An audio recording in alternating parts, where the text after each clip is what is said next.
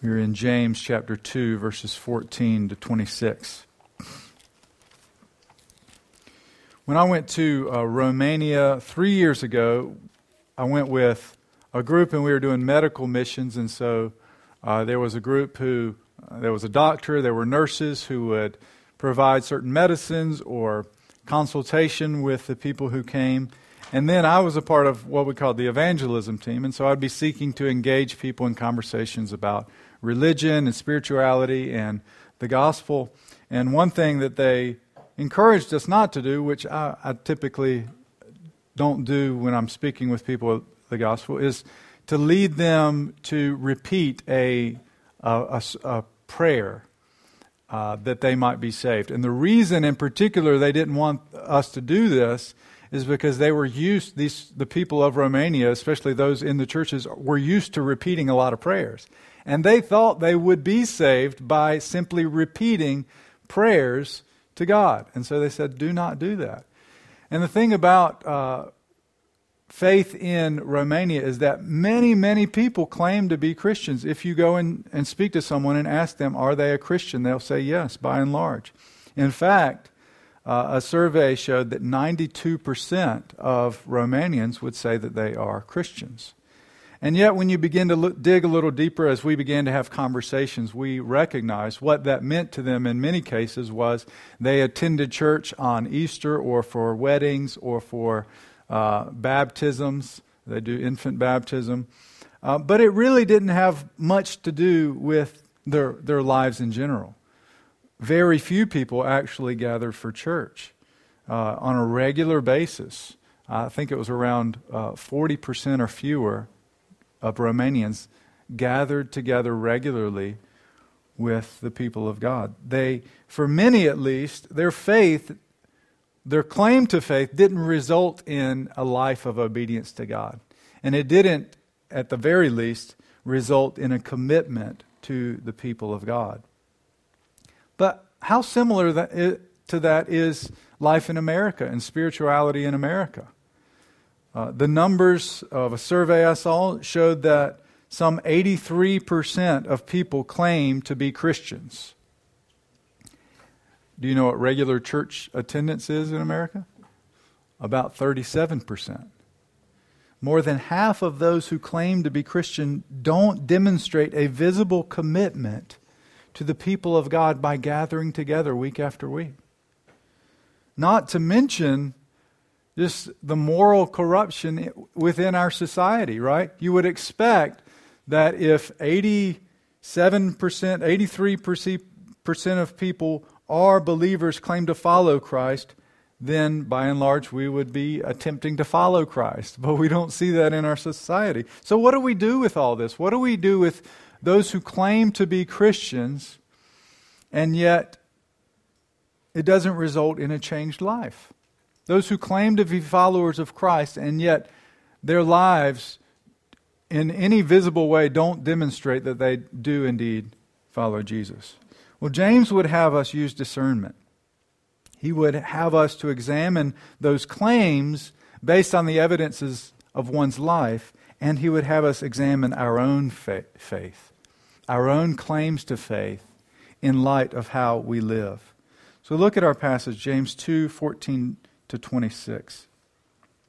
What good is it, my brothers and sisters, if someone claims to have faith but has no deeds? Can such faith save them? Suppose a brother or a sister is without clothes and daily food. If one of you says to them, go in peace, keep warm and well fed, but does nothing about their physical needs, what good is it? In the same way, faith by itself, if it is not accompanied by action, is dead. But someone will say, you have faith, I have deeds. Show me your faith without deeds, and I will show you my faith by my deeds. You believe that there is one God? Good.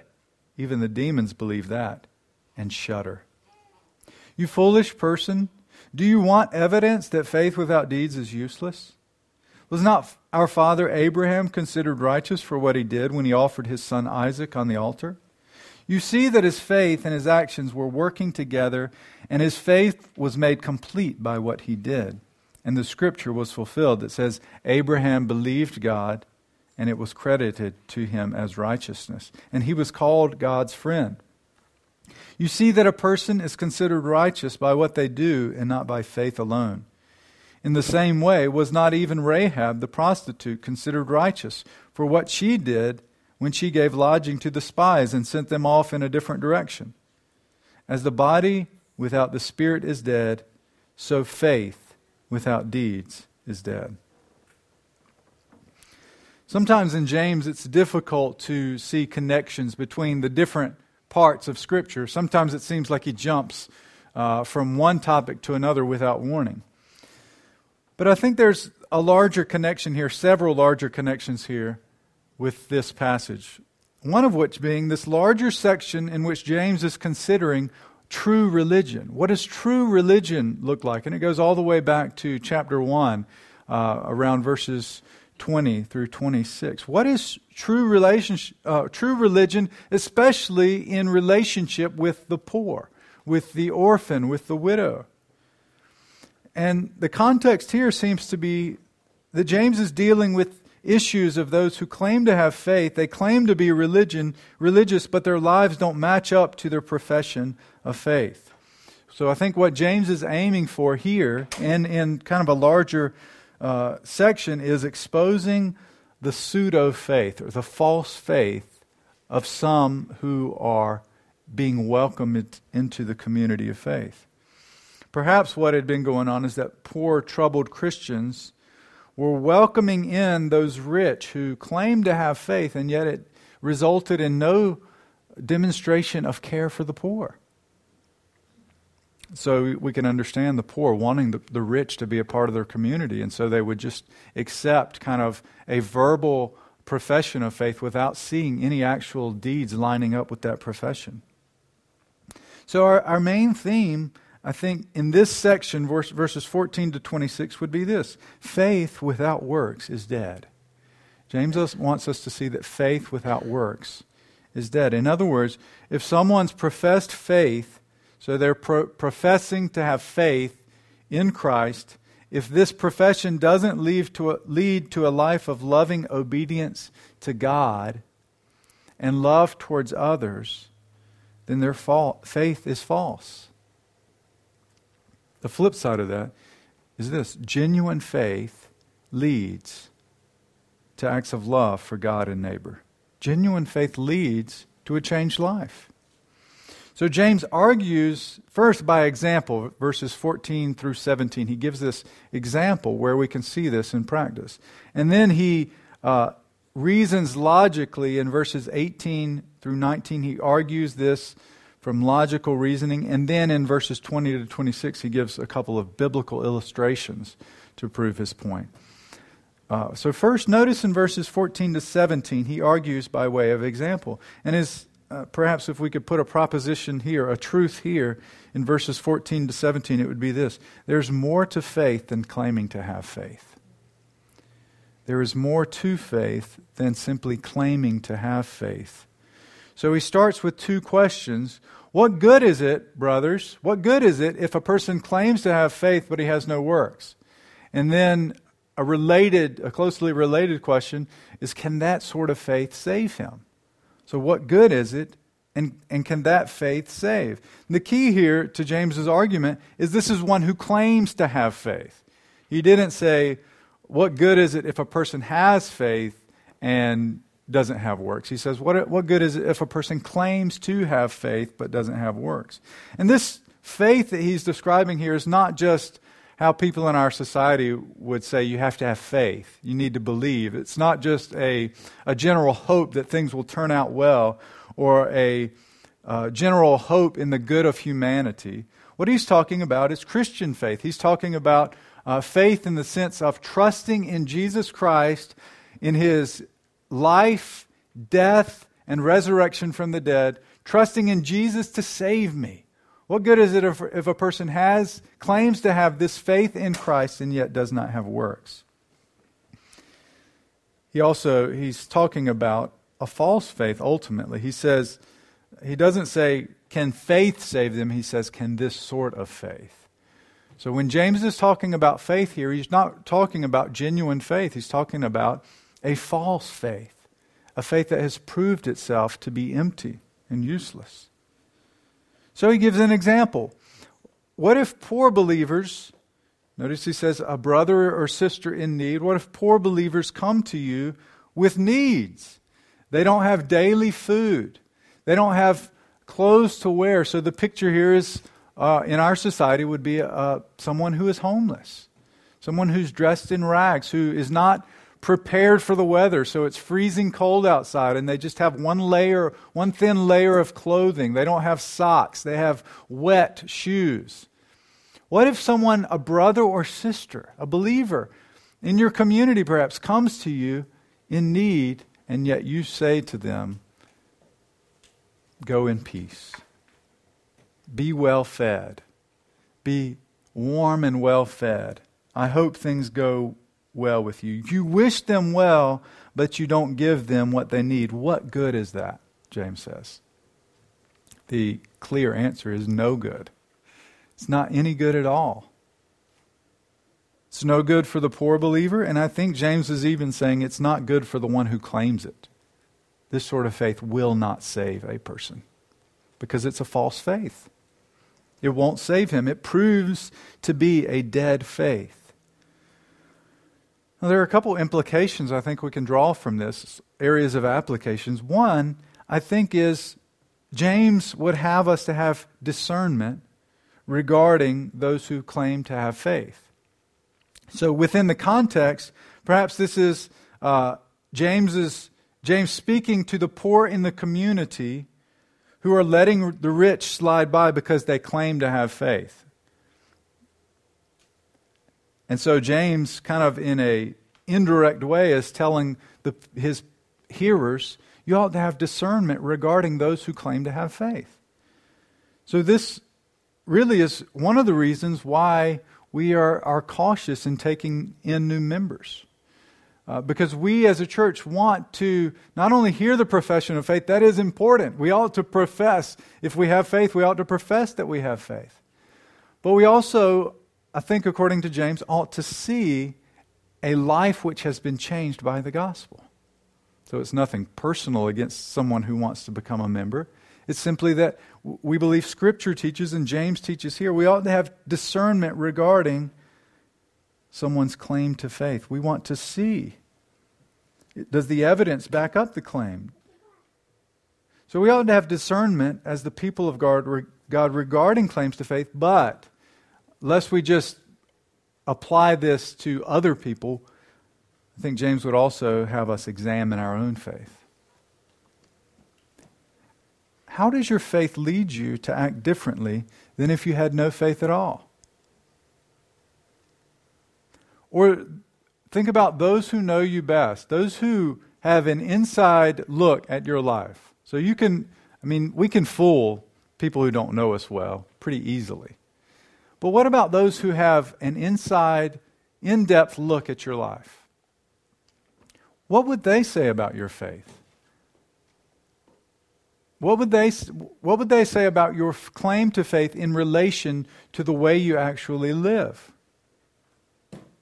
Does it give evidence that you are a true believer in Christ, that you have genuine faith? Or what excuses do you maybe make for your passivity? So maybe even now you're thinking, well, yeah, I claim to have faith, and yeah, they would say, I'm not very active in my faith. And then excuses are coming to your mind about why you don't live in a certain way according to what you claim to believe. You don't have enough money to give to those in need. You don't have enough time. You have other things to do.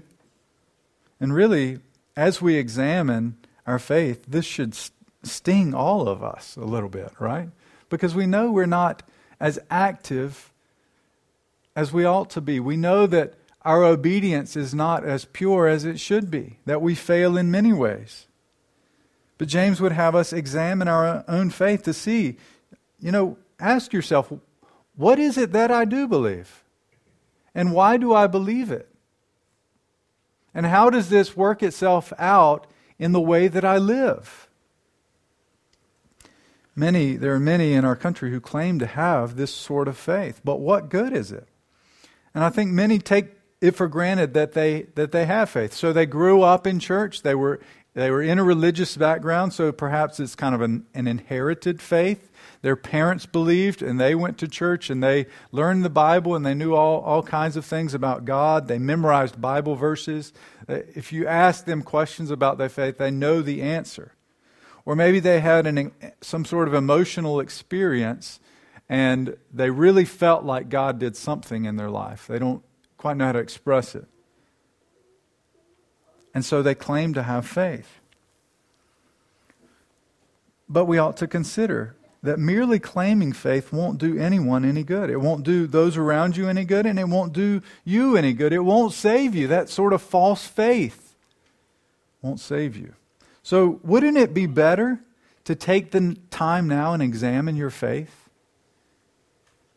To really reflect upon your faith and find that you have it, than to go through life and never examine your faith and find out in the end that you never possessed it. Wouldn't that be better?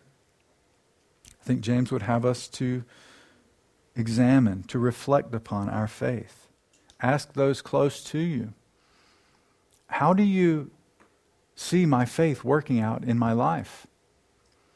And then we as a body ought to be encouraging one another when we do see evidences of grace in one another's life. We ought to be active. We ought to take initiative in encouraging others. Brother, I just wanted to encourage you because I saw this evidence of grace in your life. I see you growing in this way. Pointing out evidences of genuine faith. So James says there's more to faith than claiming to have faith. In fact, he says, if your faith in Christ isn't accompanied by action, it is dead. It's a dead faith, which means it's not a faith at all. But he continues his argument in verses 18 and 19, this argument that faith without works is dead. Here he argues that faith and works cannot be separated. In fact, the only way you can see someone's faith is if it is expressed through acts of obedience to God and love to others. So truth number 2 is faith and works cannot be separated. We see this in verses 18 and 19. Faith and works cannot be separated. So James presents, he imagines an objection, and he says, someone might say, you have faith and I have works. In other words, I think what James is going for here is that the objection says, we all have different gifts. Some people are gifted in faith. Doesn't Paul say that faith is a gift of the Spirit? Doesn't Paul say works of mercy are a gift of the Spirit? So some people have faith.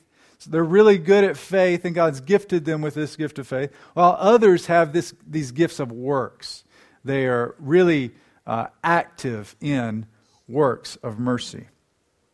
We all have different gifts, the objection goes. And James says, no, this is not the right way to see this. We're not talking about spiritual gifts here. We're talking about genuine faith versus false faith. He says basically that good works are an essential part, an inevitable result of genuine faith. Works are a natural expression of faith. And the only way you can see faith is by the fruit it produces.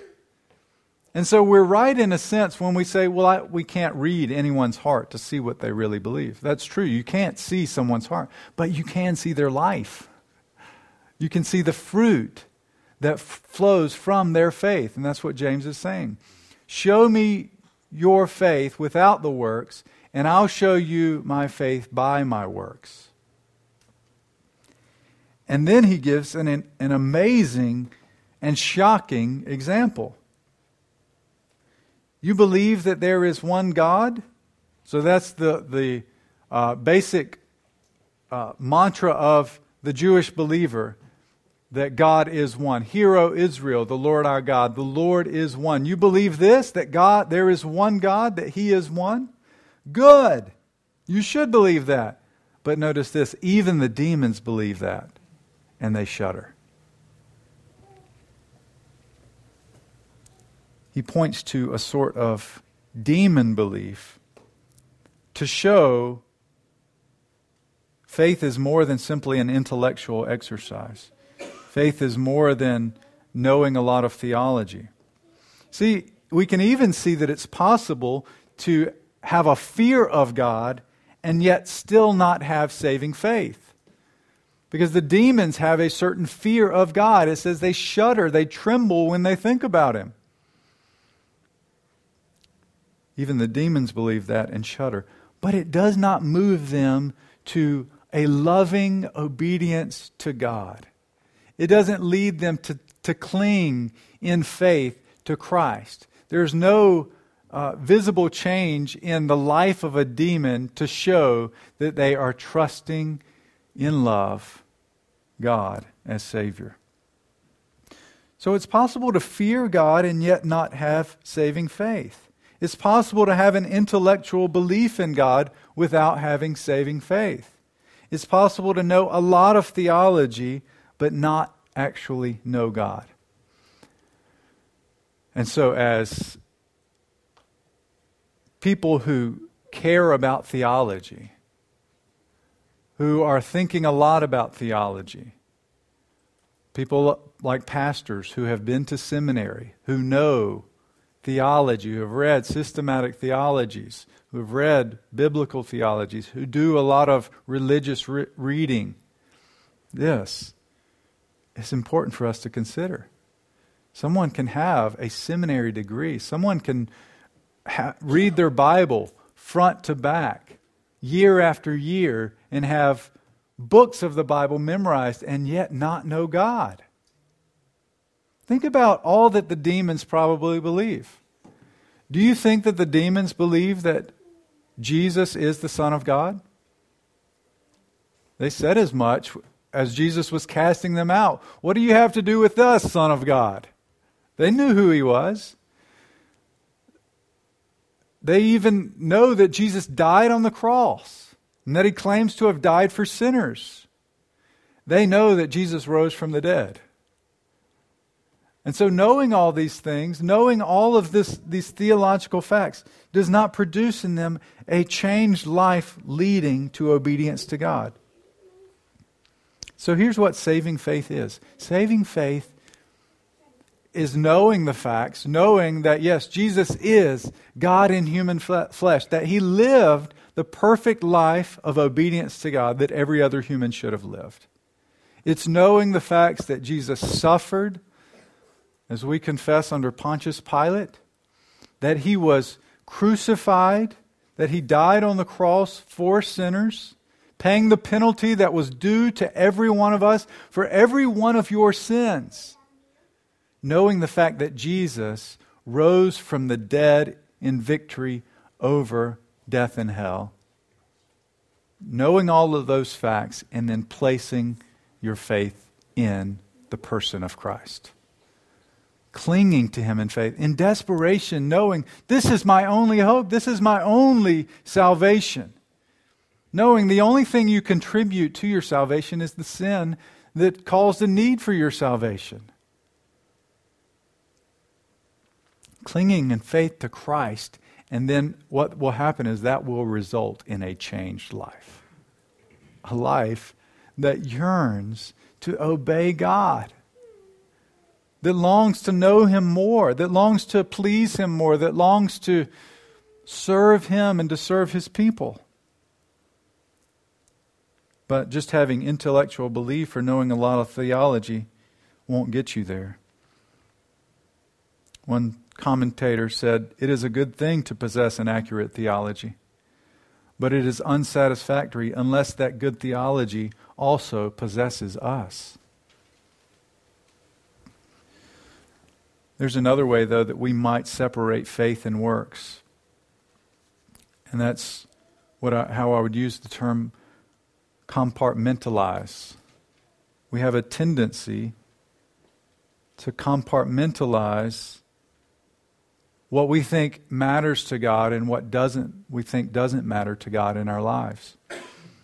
So a definition for compartmentalize is to separate into isolated compartments or categories. And for those of you who are sticklers about not including the word in the definition, I looked it up. This is what the definition said. So to compartmentalize, to separate into isolated compartments or categories. So it means we section off parts of our lives that we think, well, this part really matters to God. And so I'm going to give Him this part of my life, and I'm going to really seek to please Him in this part of my life. And then to say in another part of my life, well, this doesn't really matter to God, so I can kind of keep that to myself. I can kind of keep that private. It doesn't really matter to God, and so I can just live the way that I want to in this part of my life.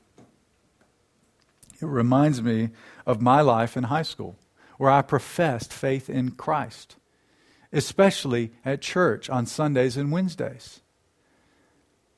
And, all the leaders of the church looked at me as, a good teenager who, I was crazy sometimes, wild and crazy, but I liked to follow the rules. And I knew the Bible verses that we memorized, and I knew theology even as a young man. And yet, I compartmentalized my life at school. And people knew that, I went to church, but the way that I lived wasn't really different from those who didn't claim faith at all. The things that I said, the jokes that I made, various other ways where my life matched up with those who claimed no faith. What was I doing? I was compartmentalizing my life. I was saying, well, this part doesn't really matter that much to God, so I can simply live the way that I want to. And in that way, I was separating faith and works, which James says you can't do. One naturally flows from the other. If you have genuine faith, it naturally leads to a life of obedience to God. It produces fruit. And so what James is saying here is you don't simply, if you claim to have faith and you don't have works, he's not saying, well, you simply need to add on works to that faith. He's not saying you just tack on some good works. You need to start doing good works to accompany your faith. He's saying, so if there's an apple tree that's dead, you don't just add apples to it. You don't just post apples on it to try to make it bear fruit. You need to uproot the tree and plant a real living tree there. What you need is life, a living faith, no longer a dead faith. So you don't tack on works to this faith. You need real faith. You need genuine faith. That's what James is saying.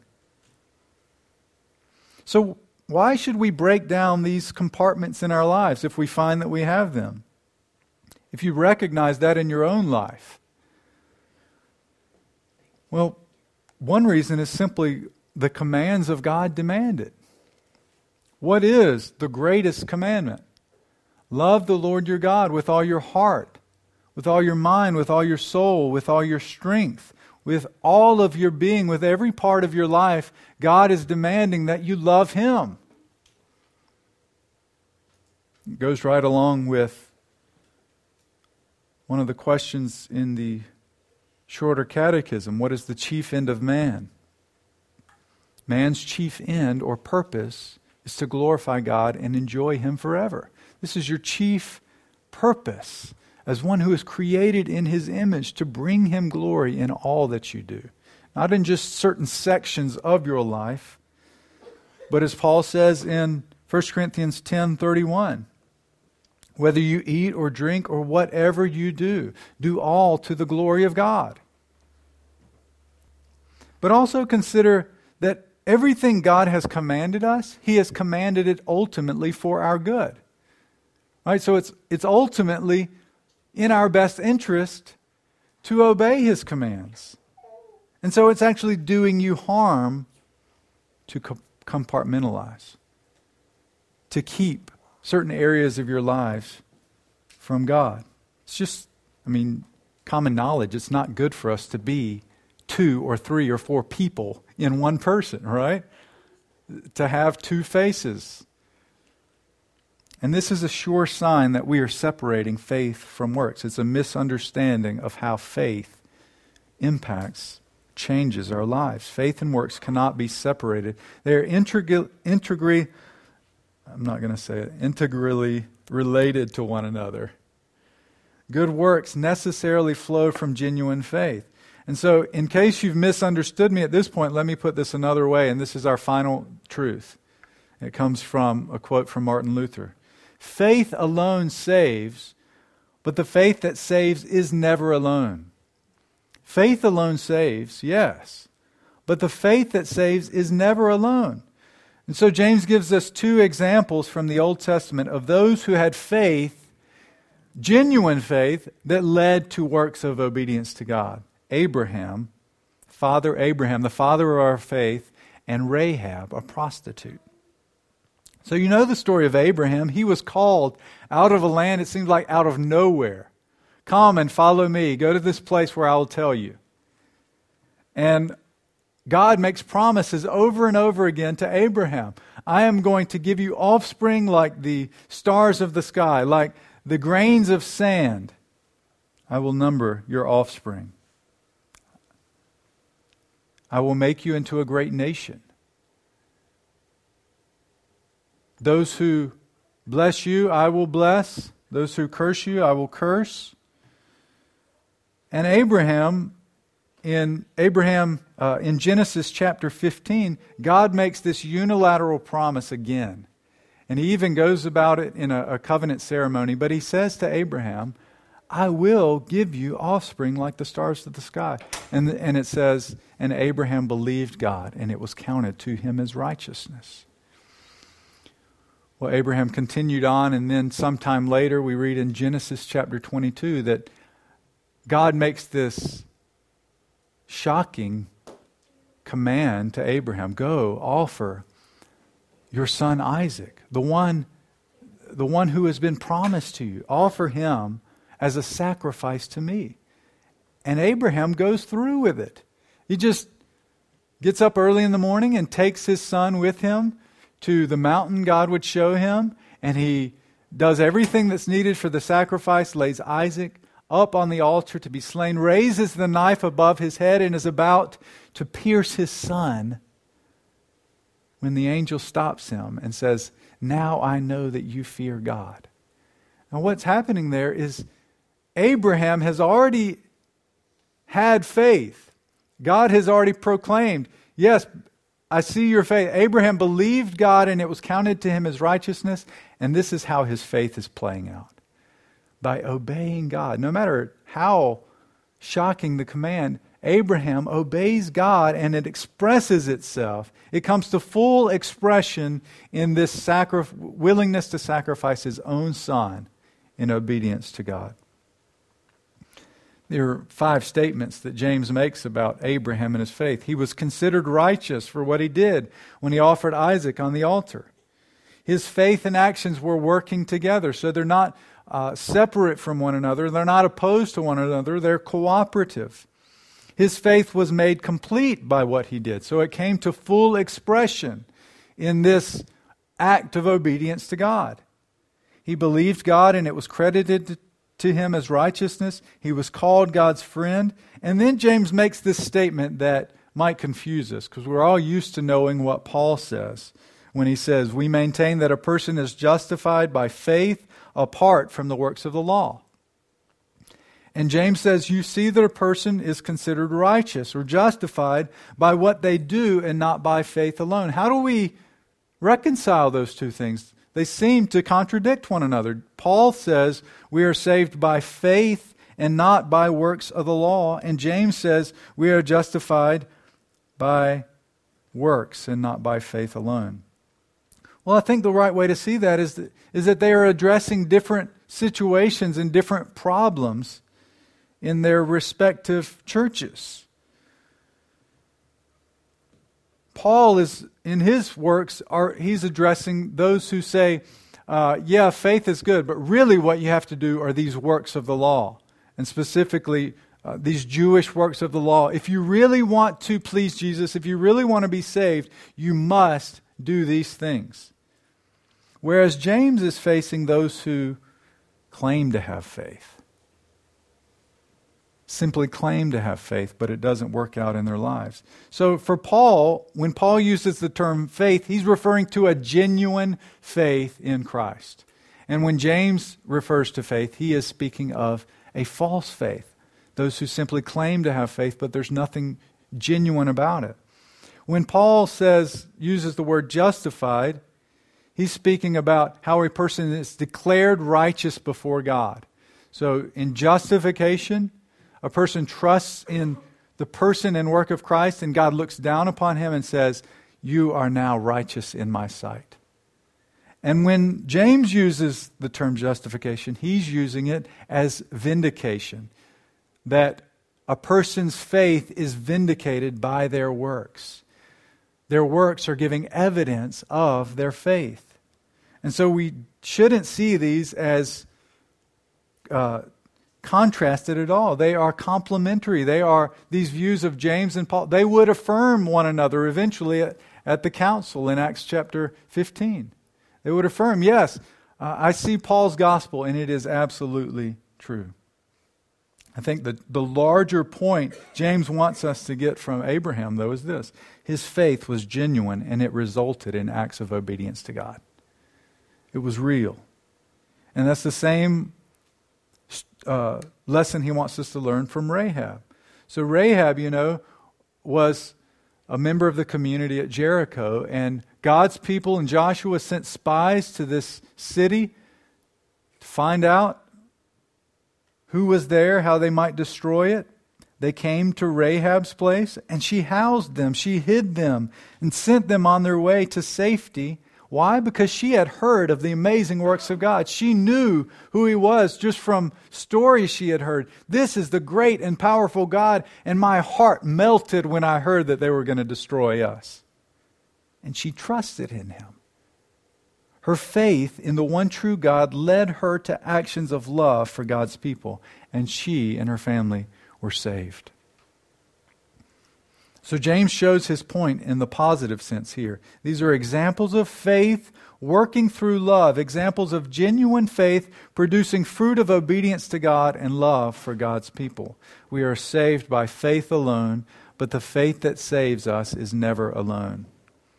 Notice how he gives, though, those two very different examples of Abraham, the father of the faith, and Rahab, a prostitute. Why does he do that?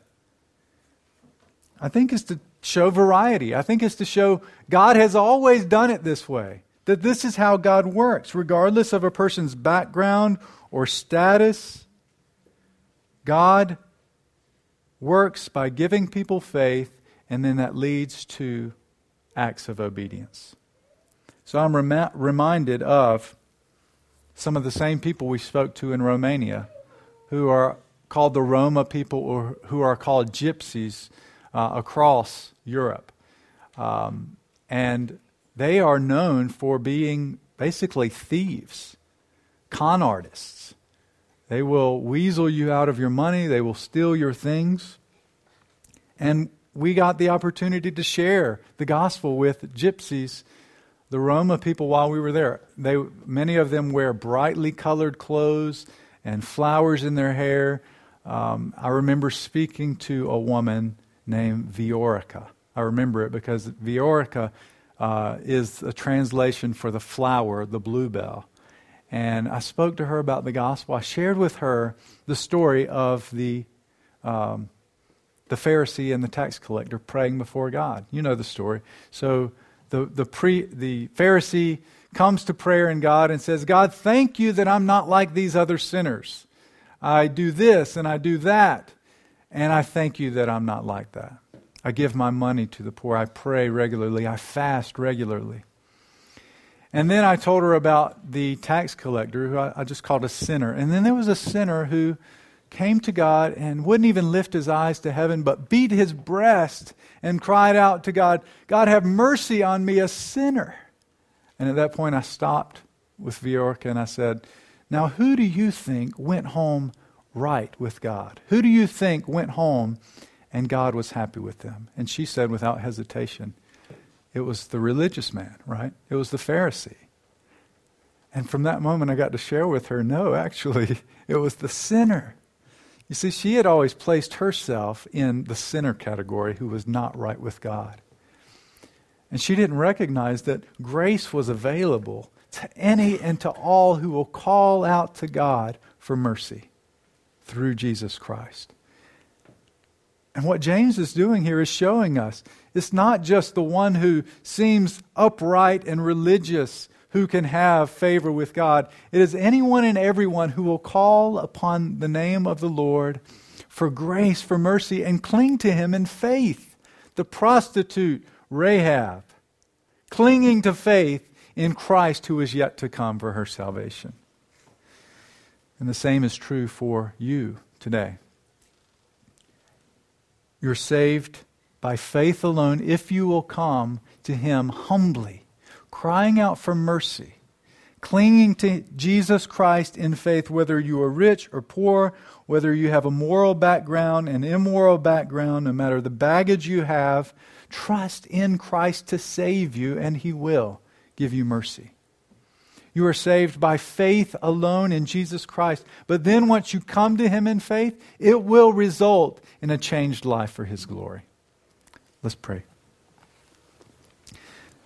Our Heavenly Father, each one of us, no doubt, has a tendency to consider certain areas of our lives as off limits and not really important to You. We have a tendency to separate faith and works. We have a tendency to be slow to connect our faith with how we live. But we pray that You would, by the power of Your Spirit, convict us of sin and lead us to repentance. What You're calling us to as we examine our faith is repentance for areas where we are being hypocritical. So lead us to repentance, Father. I pray that as You cause us to examine our faith, if there's one who has examined it and found that it is useless and dead, that You would draw him or her back to Yourself. That You would cause them not to simply try to add good works onto the dead tree, that You would cause them to want to uproot the tree and have genuine faith in Christ. We pray this in Jesus' name. Amen.